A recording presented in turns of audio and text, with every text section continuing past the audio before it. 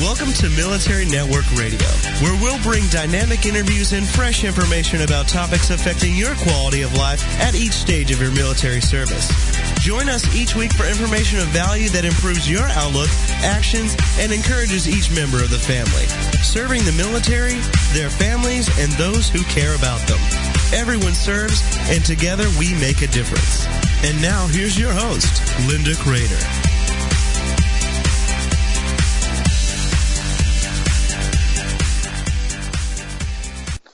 Hi, this is Jason McNamara. I'm actually the co-host for today. We're experiencing a little bit of a technical difficulty this morning, so we hope that you bear with us for a moment. But want to welcome you back. Happy New Year. I haven't had a chance to be on the radio yet for the new year, so I'm excited for some of the new guests that we have with us today and going forward into 2016. And I wish that you and your families have a beautiful and safe new year. Just want to make sure that we have our guest with us today. Hi, Teresa. Hi. How are you? I'm doing well, ma'am. Happy New Year. Thank you. Happy New Year to you. We're experiencing a little bit of a technical difficulty this morning, so ask that you bear with us for just a minute. But okay. I think just in the effort of time, it would be wonderful if you could share a little bit about who you are and your backgrounds for our listeners while we fix some of the technical issues. Does that sound okay? Yeah, that sounds great to me. Awesome. My name is Teresa Jackson, and I am a retired Air Force nurse. I actually retired after 23.5 years and 14 days of active duty service. I came into the military. Thank you. I came into the military right after high school. I knew that the Air Force was the way to go for me. I wanted to relieve my parents of a financial burden of having to put another child through college. And so I chose the Air Force as my means to get my education, and I got my nursing degree through the military. And with that, I was deployed 4 times. One to Eastern Turkey, the second to Iraq, the third to Iraq, and the fourth to Afghanistan. I was working fine. And so along the way, I've learned a lot. I've seen a lot.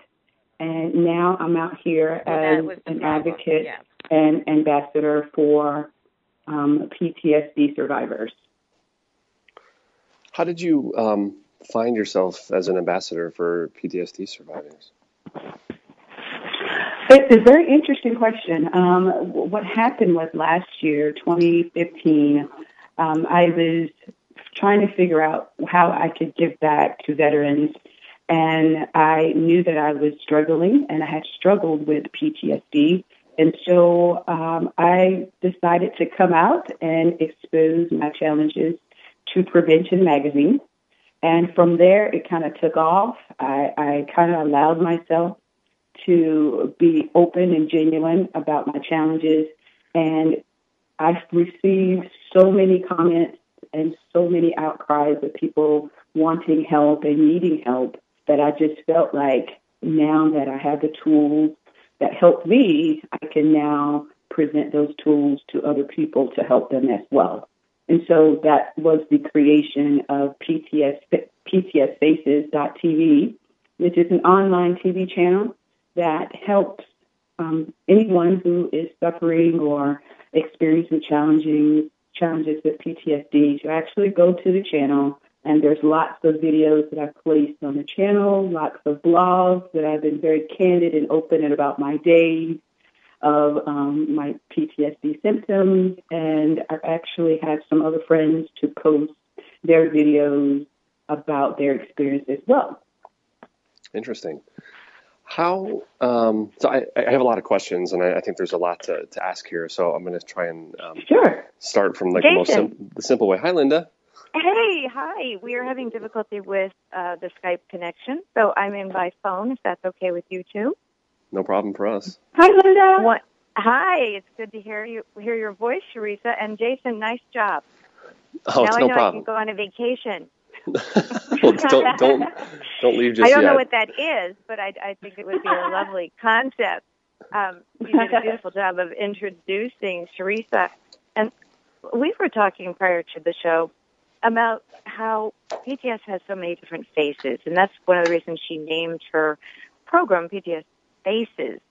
And I think I'd like to hear your take, Sharisa, on the face of PTS, some of the differences between people, some of the commonalities certainly, but the differences with how some are PTSD, some are PTS, learning how to manage and cope, and how to thrive.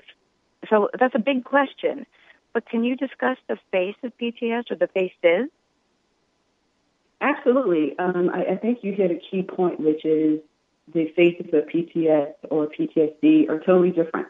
And I think what happened along my journey as a nurse, taking care of soldiers who came back from war with PTSD, is the fact that I saw that. So that's what I became accustomed to thinking that's what PTSD looked like. You know, the soldier who was always having nightmares, the soldier who was anxious all the time, the soldier who just couldn't wrap himself around feeling like there was hope and that he was alone, and he was constantly on medications to kind of have a foundation to be able to work and be himself throughout the day. And so when I saw that on a constant basis every day working in the hospital, then when I had to deal with my PTS, I kind of figured I couldn't have PTS because my PTS didn't look like theirs.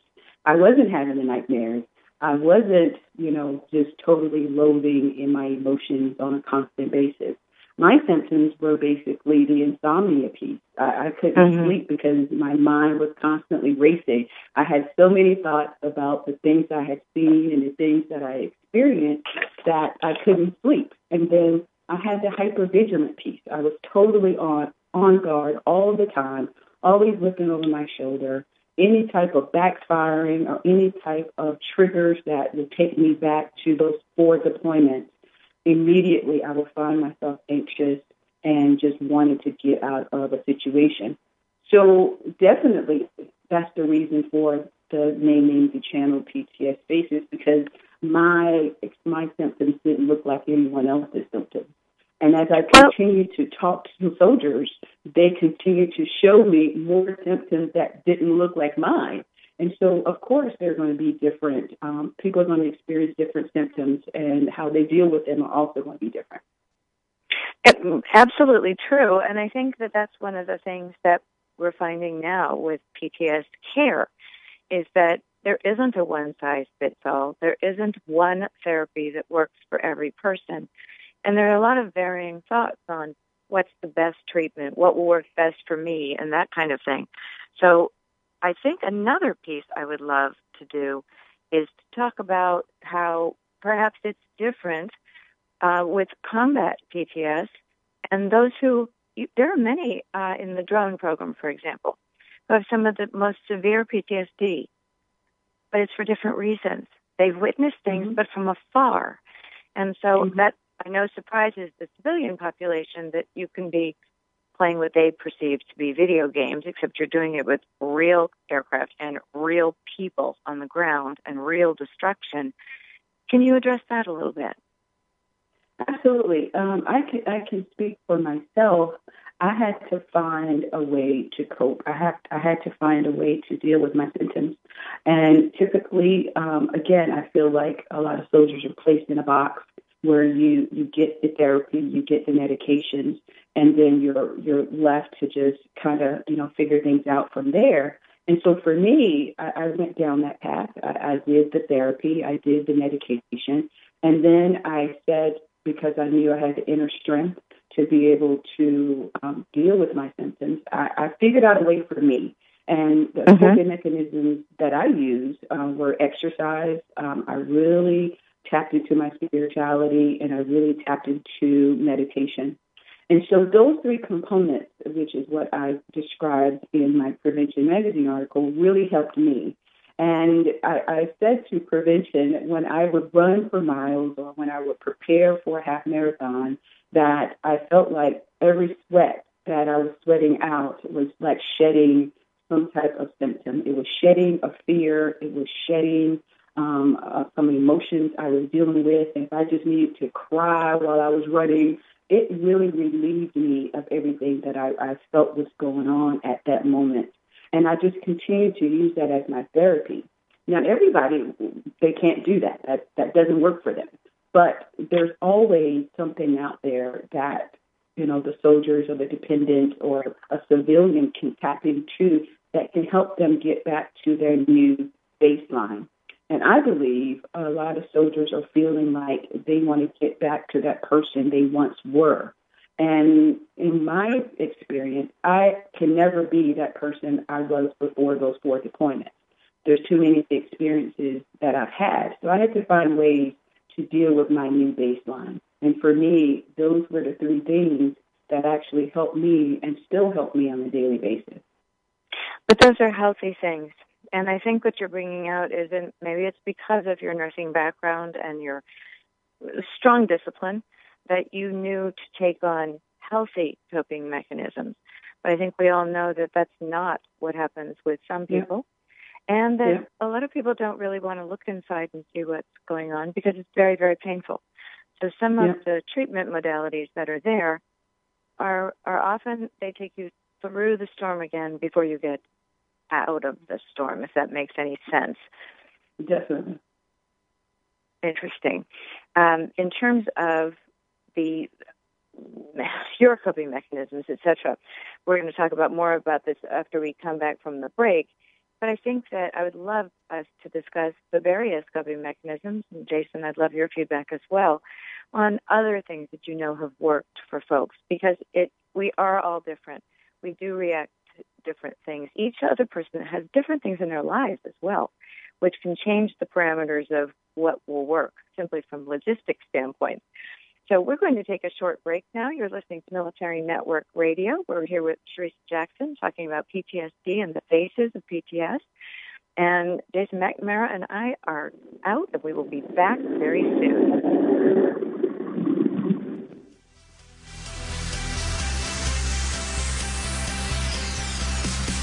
We're Military Network Radio, and we'll be right back after these short messages.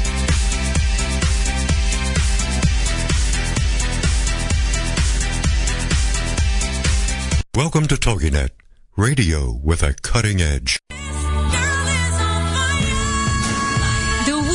Radio Network presents the Diva Download with Tracy and Tasha. If you think Diva is all about attitude and drama, think again. The Diva Download is the premier online radio program where girls of all ages, shapes, sizes, and colors get together to redefine what it means to be a diva so that all girls can discover their inner diva and develop a healthy sense of self-worth and self-esteem.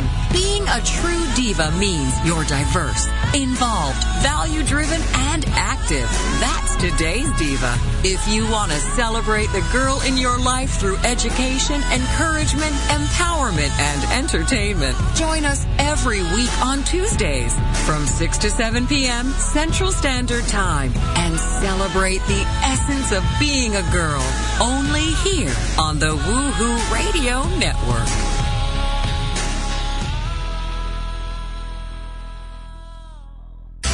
Welcome back to Military Network Radio, serving the military, their families, and those who care about them.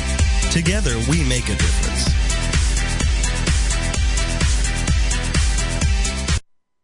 Welcome back to Military Network Radio. We're here with Sharissa Jackson, and Jason McNamara and I are asking some questions about PTS, PTSD, secondary PTS, a lot of things to try and demystify some of the preconceptions about PTSD and PTS and how it affects each person. Prior to the break, we were talking about, Sharissa mentioned that she found that her coping mechanisms were exercise and meds, getting outdoors, etc. I believe that there are others who would say, and Jason, I welcome any thoughts you may have, not necessarily about yourself, but perhaps about buddies, because what I've seen with many of the families that I serve is often secondary PTS, where some of the symptoms have truly infiltrated their lives, as the insomnia piece, for example, or the hypervigilance, or the not wanting to be around crowds. And the housing mechanisms that Sharissa used, that's important. But there are others that cope with it a little differently, maybe with self-medication, or they try to go it alone. I would love to bring in what Jason is doing with squad leaders. And Jason, can you address the importance of peers and being among those who understand in the coping mechanisms and management of PTS? Sure. Yeah. So just for a little context, we operate a nonprofit entity that essentially sets up a peer-to-peer network for veterans to interact with fellow veterans. And so we have a pretty expansive network. We have veterans all around the country, and we're headquartered in Chicago. I think there's a couple of things that are interesting in our sort of experiences with veterans. We actually just came back from a mission trip in Mexico where we took about 15 or so of our veterans that were really experiencing high levels of stress and PTS and having some difficulties transitioning out of the military. And we built a home for a family. And it was interesting to see the transition through that purpose, if you will. Here we had veterans that were struggling with transitions. They were struggling with, some of them had sleep apnea, some of them had severe PTS. They actually were highly disabled and connected to veteran benefits. And giving them a sense of purpose again, and giving them an atmosphere where they can share their feelings and talk more about that gave us a unique perspective that we never really expected. And we actually saw some of these veterans sort of start to open up about their experiences and their exposures. I just wanted to caveat that. So that's what Squad Leaders is really about. And so with the peer-to-peer network, what we find with veterans is that they have oftentimes they don't want to actually be aligned with fellow veterans that have PTS. They actually want to be with veterans that are somewhat normal because they are going through sort of the same experiences if they're aligned with someone that has PTS. And they feel a little suffocating, if I can say it that way, where they'd rather buddy up with somebody who maybe isn't suffering from the same elements that they are, someone that has a different perspective, someone that gives them hope.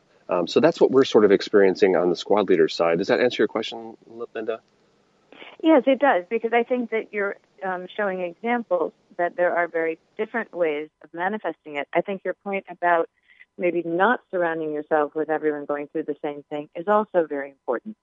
And the good thing or bad is there are many opportunities to discover friends and buddies that are on different parts of the journey to recovery or reintegration or both, and are still being troubled by PTS. I mean, it is something that Teresa, you mentioned that you thought maybe you'd get back to where you were, but no one ever gets back to where they are after a traumatic experience or even just a life-changing experience, which deployment falls into both categories.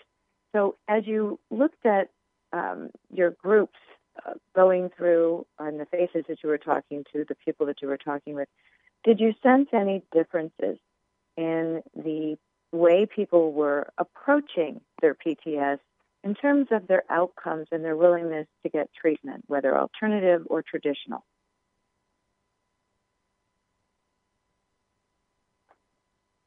Teresa, did we lose you? I'm sorry. Actually, what I found was that if I could just briefly kind of caveat what Jason just said, part of PTSFaces.tv, we do have a peer group network, and it is amazing. I was just sitting here smiling as he was talking, how veterans, you can see their light just shine through when they are buddied with someone who is not exhibiting the same symptoms as theirs. I can recall a situation where I was counseling and or talking with a PTSD survivor, and he was really in a serious situation emotionally, psychologically. And I was telling him about my experience with my motivational way of kind of helping him through and processing his emotions. And I said to him, what is your purpose in life? What do you feel is your purpose? And he beamed. He glowed like a ray of light that I've never seen. And so kudos to Jason and his group. I mean, because I see that as we're out here talking peer-to-peer with our veterans here and with PTS Faces. Now, as far as the approaches and some of the outcomes that I've seen with the vets who that are coming to PTS Faces, some of the approaches are the acupuncture, more of the medical side that I'm used to. So some of them are doing acupuncture. Some of them are, again, doing the exercise piece. Some of them are also, integrating themselves in peer-to-peer groups. Some are also taking their experience and being very open and candid and honest about it, and being speakers out here to inspire others to say, let's rally around each other. One of the mottos for PTS Faces is one mission, one fight. And so if we all have the same mission and we all come together to help each other at our own stages, then we can motivate and inspire others. And the outcome has been great. I mean, I've had people to say to me, and this was the most touching thing ever, they said to me, from what you have told me in the last hour of us talking, it was the most inspirational, most motivational thing than any therapist has given me in the last year. And that's because we're able to relate to each other. I'm able to show them different approaches that I took. And then I'm able to show them just in their lives what they can use to find their purpose and motivate them to do the very same thing. And again, the outcome has been great. Of course, not everyone follows the suit. You do find that there's soldiers who do need to have a little bit more therapy and have that medication that's required because they have a deep sense of depression. But I tell you, when they tap into their purpose, the outcome has been very, very, very, very good. And it just warms my heart when I see that they find another way to cope with their symptoms. I agree with you, but I'm going to ask the difficult question. There are a great number, in fact, a fairly high percentage of those veterans who have PTSD diagnosed, perhaps PTSD in some cases, and they will not seek help because they have either found hopelessness, depression, or they have tried care and it wasn't effective for them. Now, of course, these days we are more open about the alternative and complementary therapies, as you mentioned, but we always hear about the ones that fought their way through. And everybody has a different journey. Some are very difficult, some adjust easier, but everyone has had a different experience and a different reaction. But what do you do to bring out and draw out, and Jason, I guess this question is for you as well with your group, what do you do for those who are refusing care? They've tried care and it didn't, quote, work. Maybe they didn't want to persist with it or it was too painful to go through. What are some of the tips and the suggestions that you give to allow people to open up and to want to do it? Because let's face it, they have to be involved in the management of their PTS before it's really going to give a positive outcome. Absolutely. I tell you, I have 7 principles that when I talk to a PTSD diagnosed soldier, vet, civilian across the spectrum, I talk to them about 7 principles. And when I tell them about the 7 principles of how to deal, how to adapt, just in life period, not even knowing how severe their PTS is, somehow or another, I don't know if it's my approach, I don't know if it's the 7 principles, but having to teach them about being at peace with themselves and accepting themselves and following up with them. I'm really good about following up with those people who are a little bit more adamant about not trying to seek out help or not wanting to seek out help. And I can kind of tell just from my nursing experience, those people who are kind of like shunning away from wanting to tell someone that they're hurting or they are challenged or they're alone and going through their symptoms. So when I see those people kind of isolate themselves or not really engaging, those are the ones I try to not pressure, but just follow up with them and let them know that I'm here. And I use my ACT, which are 7 principles, to tell them to stay optimistic, stay very engaged, be persistent about living and being hopeful about what your life can and will be, and learning how to just cope with who you are in the present moment. And I just make sure that I let them know, and our peer groups make sure that these individuals know that we're here to support them. And I just feel like following up because, again, I don't want anyone lost on the journey with PTSFaces.tv. And we try not to be a nuisance. We try not to pressure, but we do want them to know that we care and that we are here to help. One of the things that I felt when I was going through my PTSD symptoms was that I was by myself. I couldn't tell my commanding officer that I was suffering. I'm a captain, I'm soon to be ranked a major. I'm seen as an officer who should always be on top of her game. And so when I felt as though I was going through my situation, I felt alone. And I definitely don't want these guys to feel that way. And so we just make sure we follow up and make sure we let them know that we're here to support. Okay, that makes sense. And Jason, I'd love to have your feedback. We're going to a break really shortly. Did you want to add something quickly now and then go into it later? Sure. I would just start by saying that in our approach, we actually take it from the less sort of confrontation approach, right? So we actually just set up the environment for veterans to start interacting.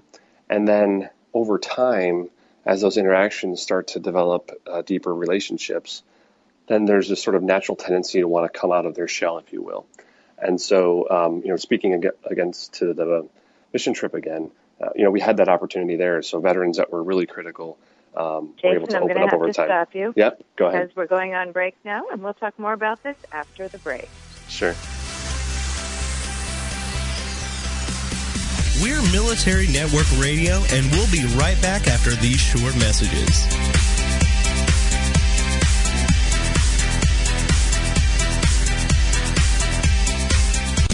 It's the Fitness Minute with fitness expert Annette Hammond. Many of us look forward to the holidays all year long. It is such a magnificent opportunity to get together with family and friends and decorate and give gifts and eat the most delicious food. But numerous people dread the holidays. As far as their weight, health, and exercise are concerned, they know they'll have so much temptation and chances to derail their healthy lifestyle. Many just resolve themselves into thinking that gaining weight over the holidays is a fact, and there is no way to avoid it. But it doesn't have to be that way. I want you to embrace the holidays. Have a plan before you go to any dinner, party, or event, and decide what you're going to eat and stick with it. Yes, there will be temptation, but you can overcome it. Stay with the plan and reap the benefits. You can contact us at fitnessminute@AnnetteHammond.com. LinkedIn. It's a great tool and a great way to do business in today's social media-driven world. And Carol McManus is the LinkedIn Lady with the LinkedIn Lady Show, Tuesday and Wednesday afternoons at 4 p.m. Eastern on allbusinessradionetwork.com. The LinkedIn Lady Show is designed to inform, inspire, and educate businesses. Every social media site has a specific demographic, personality, and purpose. And the LinkedIn Lady will interview a variety of guests, such as business owners who can showcase their business and talk about how they use social media, such as Facebook, Twitter, YouTube, Google+, Pinterest, and of course, LinkedIn. For more on Carol and the show, check out her website, LinkedInLady.com. As trends change and new applications become available, the LinkedIn Lady Show will bring that information to you in an easy-to-use, fun, and engaging way. Every Tuesday and Wednesday afternoons at 4 p.m. Eastern, it's the LinkedIn Lady Show with Carol McManus on allbusinessradionetwork.com. Welcome back to Military Network Radio, serving the military, their families, and those who care about them. Together, we make a difference.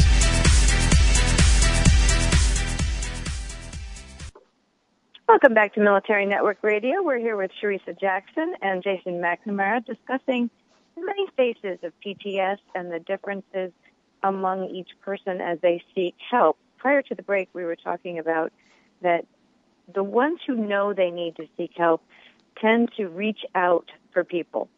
Others need others to reach out to them. But then there is the group that really does not see a point in continuing care. They've gone once or twice. It makes them feel worse, even though they're told it's going to feel worse before it feels better. It's a process, etc.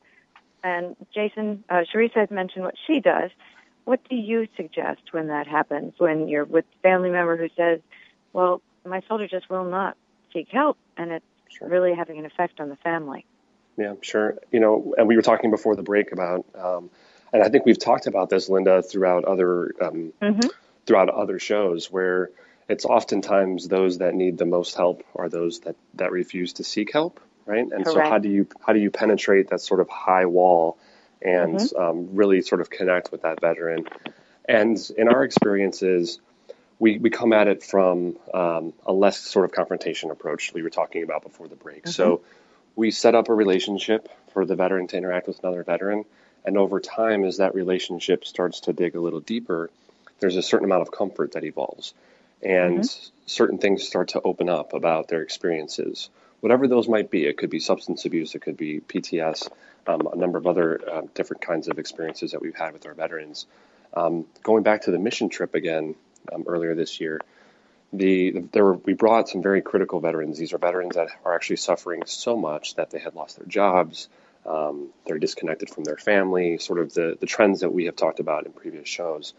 And just in that 5 days of working together, coming together as sort of a unit, if you will, we were able to you actually saw veterans that were starting to open up and sort of crumble those walls and be more receptive to it. And we actually had one veteran that started off as sort of a naysayer at the beginning of our trip. And towards the end, he came to a realization that he actually needed help. Now, we didn't talk about that. We didn't talk about his problems. He was just interacting with his peers in a very specific, very focused way to help build this home for this family in need. And through that experience, he was able to come to that realization. So it's actually, it appears to be like magic, right? Like here we are, we have this veteran who was very, very difficult to overcome some of his challenges, and he's very high walls.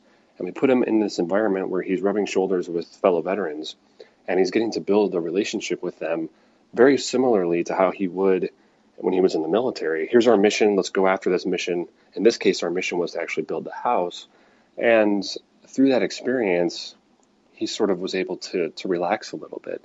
And then at the end of our trip, he was crying, right? He was like emotionally breaking down because he was starting to go through this experience of realizing that he actually needed help beyond himself, beyond his family. And so now he is seeking care. Now he is in a place where he's able to do that. And that's obviously a one story of many, but I think, at least from the squad leader perspective, we try to attack it from a different angle. I think there's other different approaches, but does that answer your question? It does. And I think Charissa was talking much about the same thing, is that peer support and survival stories and resources and other things that both of you offer hope.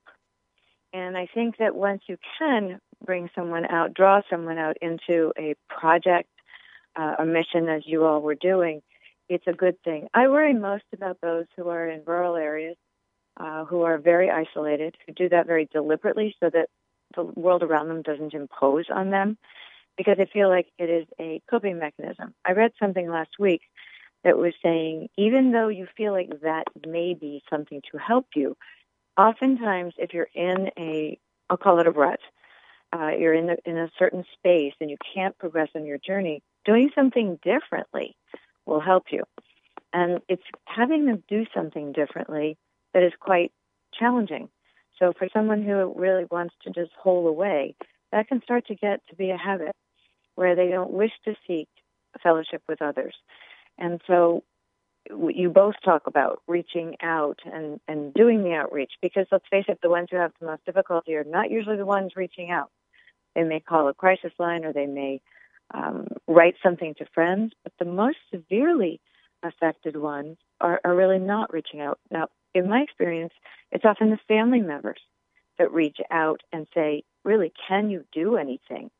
Charissa, do you also work with family members of the uniformed services so that service members and vets who may not come to you directly, but a family member can come, and then you know of the person and what they may need.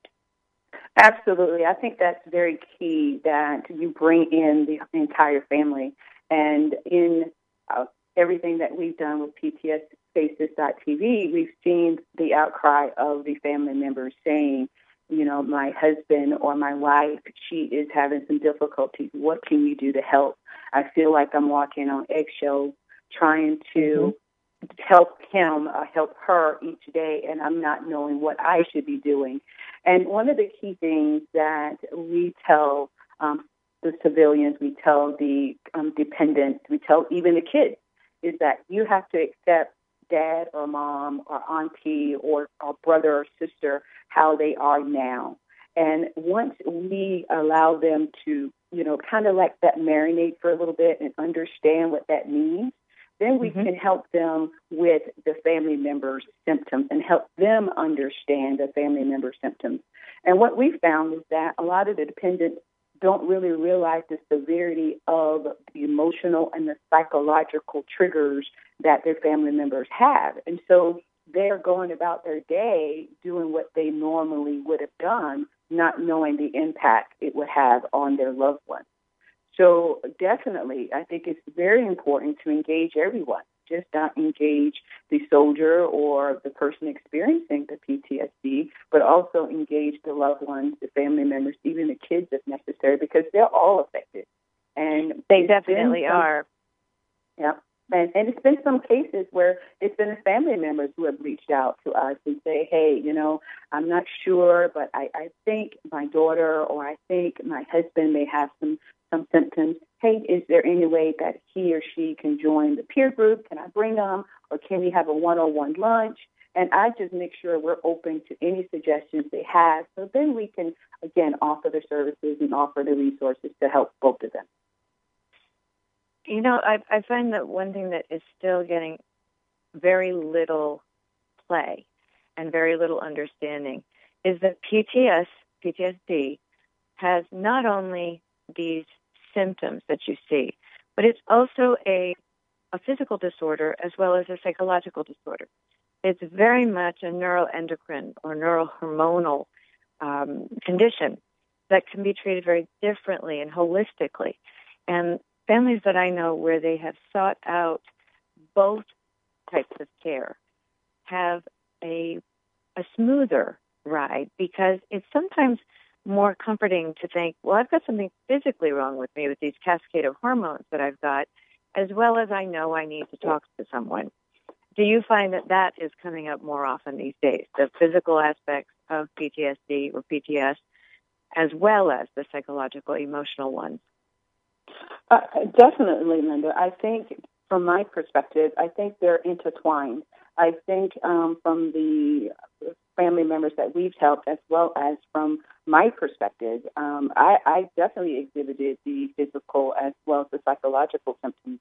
My physical symptoms were the depression piece, as well as the psychological piece was the depression piece, the insomnia piece. I didn't want to do anything. After my daughters left home and went off to college, and I was left in that condo by myself, and those 4 deployment doors opened, and I had to deal with everything. I tell you, my psychological symptoms, my physical symptoms all appeared, and I had to deal with them. And so for me, my approach has been always thinking how these two things mesh and how they're intertwined.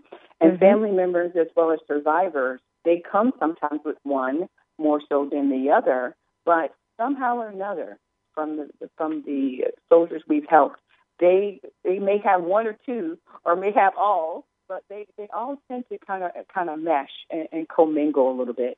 But for the psychological, again, we have medical professionals on the site who's there to help anyone that's needing therapy. For the physical aspect, again, if you're looking for the holistic treatment of getting your body, mind, and soul intact, we have those professionals on there that's helping soldiers, get those aspects of their lives together. But definitely, I think those two somehow do kind of intertwine and mesh at some point throughout their journey.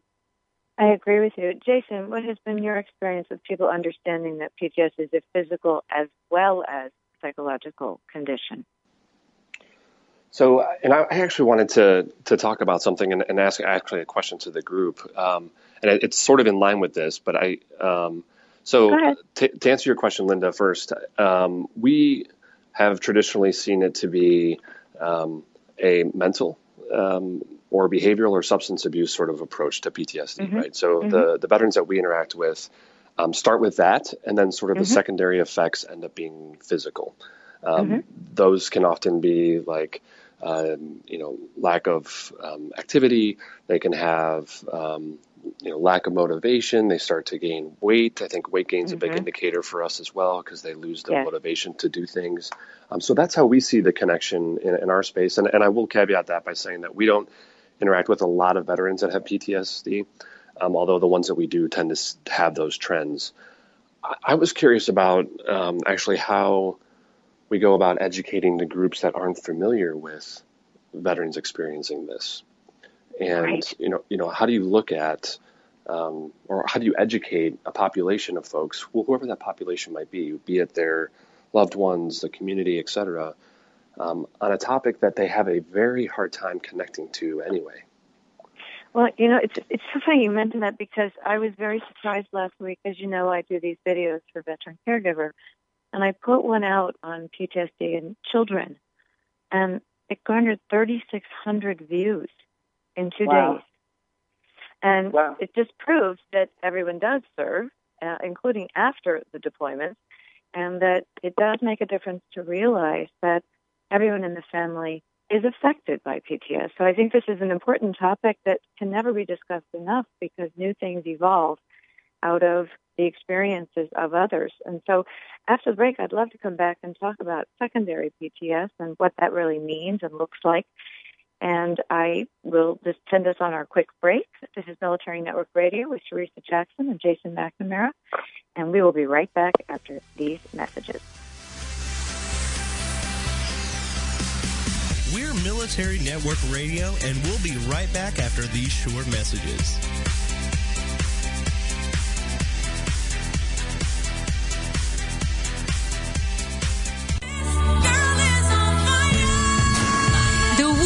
Radio Network presents the Diva Download with Tracy and Tasha. If you think Diva is all about attitude and drama, think again. The Diva Download is the premier online radio program where girls of all ages, shapes, sizes, and colors get together to redefine what it means to be a diva, so that all girls can discover their inner diva and develop a healthy sense of self-worth and self-esteem. Being a true diva means you're diverse, involved, value-driven, and active. That's today's diva. If you want to celebrate the girl in your life through education, encouragement, empowerment, and entertainment, join us every week on Tuesdays from 6 to 7 p.m. Central Standard Time and celebrate the essence of being a girl, only here on the Woohoo Radio Network.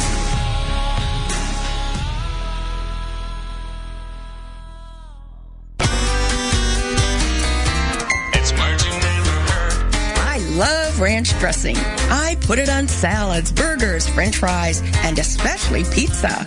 In 1949, a contractor named Kenneth Henson took a job in Alaska for 3 years. Part of his responsibility was cooking for his fellow workers. During this time, he refined a recipe for salad dressing that included buttermilk, herbs, and spices. Everyone thought his salad dressing was piquant or deliciously stimulating to the palate. After moving back from Alaska, Mr. Henson opened a dude ranch in Santa Barbara, California. The income from the ranch, which was aptly named Hidden Valley, wasn't enough to sustain the over 120 acres. So he started selling his salad dressing. Today, Hidden Valley Ranch is America's favorite, or unkaboggable salad dressing. I'm Carolyn Davidson, and you can have fun challenging your words you never heard vocabulary with my free app, Too Funny for Words. Welcome back to Military Network Radio, serving the military, their families, and those who care about them. Together, we make a difference.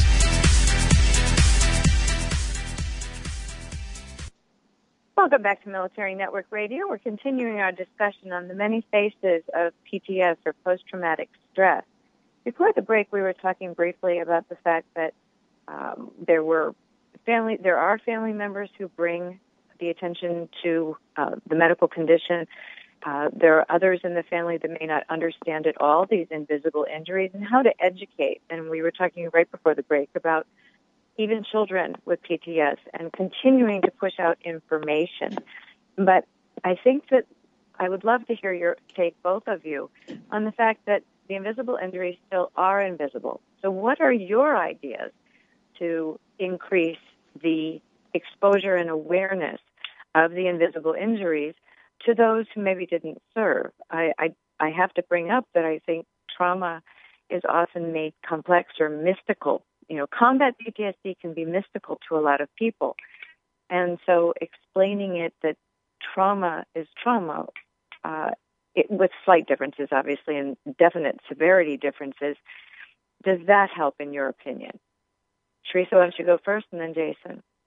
Yeah, I think the educational piece is definitely essential. And I say that because when people have looked at how I conducted myself in the military, I was still a stellar officer. I'm out here still being a good parent to my kids. No one knew the invisible injuries that I was suffering from PTSD. And so they're thinking, oh, well, Teresa's good. We see her. She's jovial. She's happy. There's no way she's suffering. And so I think the educational piece is so needed because the community sees me as just doing great. There's no big deal. She's the CEO. And so what PTSFaces.tv is doing this fall, and I'm so happy about this, is that we're actually going to do a PTSD stand-down.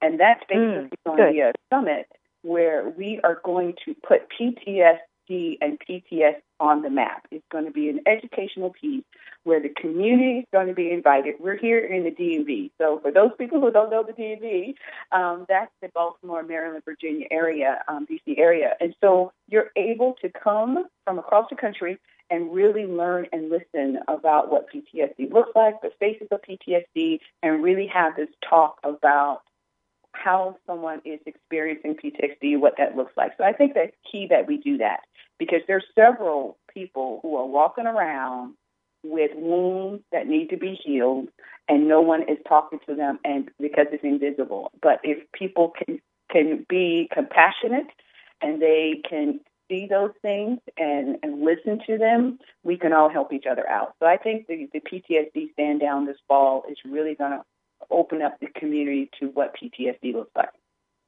You know, I agree with you about opening it up so that the PTSD people get it. I mean, the community gets it. But I'm circling back again to those who have PTS and are isolating themselves. Jason, would you address the educational piece the same way, differently, or with something altogether unusual? So the piece for us actually, again, this is coming from the squad leader perspective, is that we spend a considerable amount of time educating our mentors on what PTSD actually is, because we do have mentors that, and our mentors, just for some context, are veterans that have served and have successfully transitioned back to their community.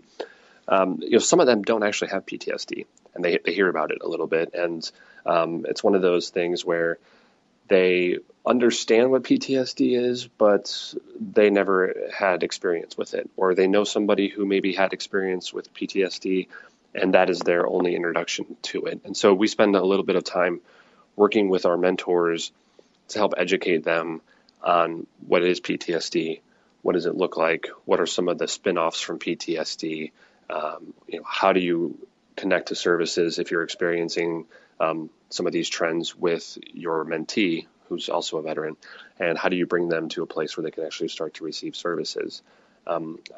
So that's the angle that we tackle it from the squad leader perspective. And we are partnered with a few organizations that focus in PTSD, and they do an incredible job of education and outreach and coordination in the community. And so we really lean on them for some of our educational support.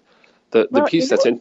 Go ahead. Okay, go ahead. No, I was just saying that the interesting piece that we've discovered over time, and we talked about this a little bit during the break, is that there's oftentimes the idea that, well, I don't have it and I don't know anybody that has it. Therefore, when somebody talks about it, they probably maybe don't have it, right? There's sort of blind introduction to it. And, that part is a challenge too, because those folks are so removed from this that they can't connect to it, and it doesn't make sense, right? And so if it doesn't make sense, they just have a tendency to push it away. And so, the question, I think, back to you all is how do we tackle that piece? Because the folks that sort of turn a blind eye, and not intentionally, I'm not trying to paint a bad picture here. It's just they have a hard time connecting to it, and they don't understand it. I agree with you to a certain degree, but I think that what we're seeing now coming out in more news stories, and certainly even on the PTS help pages, is that people have not considered that our men and women in blue, our policemen, our firefighters, our EMT, our paramedics, they also have high rates of PTS. And it is easier, I think, for the general civilian population to relate to those people because they're in their community. They know the local firefighter or they know the local policeman. And so when we can relate to trauma being something that they can understand, since most people will not experience combat in their lives, that it does help to bring it home, because for years, nobody even thought about the fact that first responders suffer greatly from PTSD. And that's my 2 cents on being able to put a person's face in their mind that they can understand. Because I'm seeing much greater understanding in the last 3 or 4 years than before. And I think that you're seeing some pretty scary policeman stories going on right now, making their jobs even more like a combat zone. But I think that that's one thought that I had. Teresa, you have more to add? Yeah, I was listening to you guys, and I think it's the how do we relate. I think the community has to relate to an individual in order to really be sympathetic and empathetic to PTS or PTSD. And I think you really hit the nail on the head that, when we see our community leaders, our officers, our first responders out here, we can relate to that. We see that. But when we're talking about our soldiers, if you're not in the military, you're not going to relate to what war is and what war looks like and us coming back from war. So therefore, we are detached. And that's the piece that really kind of bothers me with the community, is that when you tell them about war and what we saw and what we experienced, they can't sympathize. It's kind of like, well, you chose the military, you chose that route. So it's almost like an expectation that we should be experiencing some of the things that we experienced because we chose that job and we chose that route. And so I think it's the relational piece that a lot of people don't get when you start talking about PTSD and PTS. They can't relate because they don't see it or they haven't experienced it. And or they don't want to see it so important. Because it can be too painful. I think there is a great fraction of our population that is very grateful that others do volunteer, do go to war for our freedom. I think it's appreciated. I think they want to understand. The willingness is there, but the experience matching the experience doesn't, which is, again, why I try and pull it back to things that they can understand. Because at least if you could pull the empathy out of people to listen and to not ask stupid questions, because that's the other thing, is if you ask people questions that should not be asked. One way we heard of through one of our other shows with Dr. Harry Croft was that when people won't seek care, oftentimes it's to mention to them what I see. This is what I see happening, and perhaps you don't see it, but here's what it feels like to me, and you get a dialogue going. And a lot of times it's just talking about it, because it's not that people don't want to help. They generally do. They just don't know how. I agree. I totally agree. Is that part of what you do with PTS Faces? Absolutely. PTS Faces is unique in that way because we want to offer that help. We want to offer that support by any means necessary. That's our goal, is to be able to offer resources that can help any individual dealing with PTS or PTSD, dependence, civilians, first responders, anybody that comes to the channel is just not pertinent to veteran soldiers. And that is definitely our goal, Linda. Yeah, I think it's a noble one. Jason, question to you. In terms of the alternative therapies for PTS, which are the ones that you're seeing are helping the ones that you're around? I realize this is a subjective question, but I'm always trying to make sure that people know some of the different modalities that can work for them or to try for them. Yeah. So a couple of thoughts on that. One, we find that I think veterans that feel connected to their community have a higher tendency to engage in different types of opportunities, whatever those might be, both in the context of seeking help and also in the context of trying new things, right? We've had a couple of guests on our show that have talked about, engaging veterans with sports activities, for example, and how they can use that as an angle. One of the things that we're using as squad leaders is developing these mission-oriented trips. But what we did on this trip, and I didn't talk about this earlier in the show, is that we actually had a clinical psychologist on the trip with us who actually works with veterans. And so should something happen or should there be a need to sort of communicate and talk about things, we have somebody that's there that can sort of provide that support. And so it's really sort of, I hate to use this analogy, but I think this is the most clear. But, when you're training an animal, right, or when you're training a person, you don't necessarily confront them directly with what you're trying to do. I just have a new puppy, and we're teaching her how to sit, right, and we're using treats to help motivate her.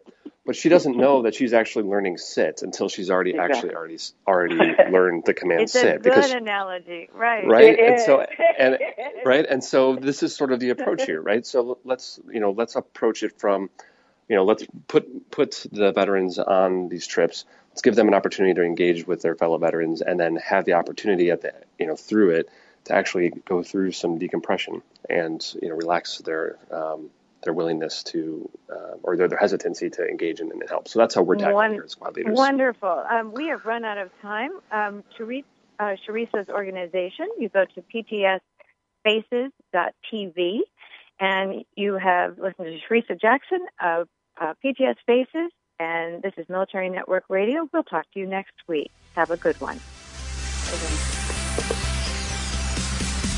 Thank you for tuning in today to Military Network Radio. You can find our show at our website, www.toginet.com/Military Network Radio.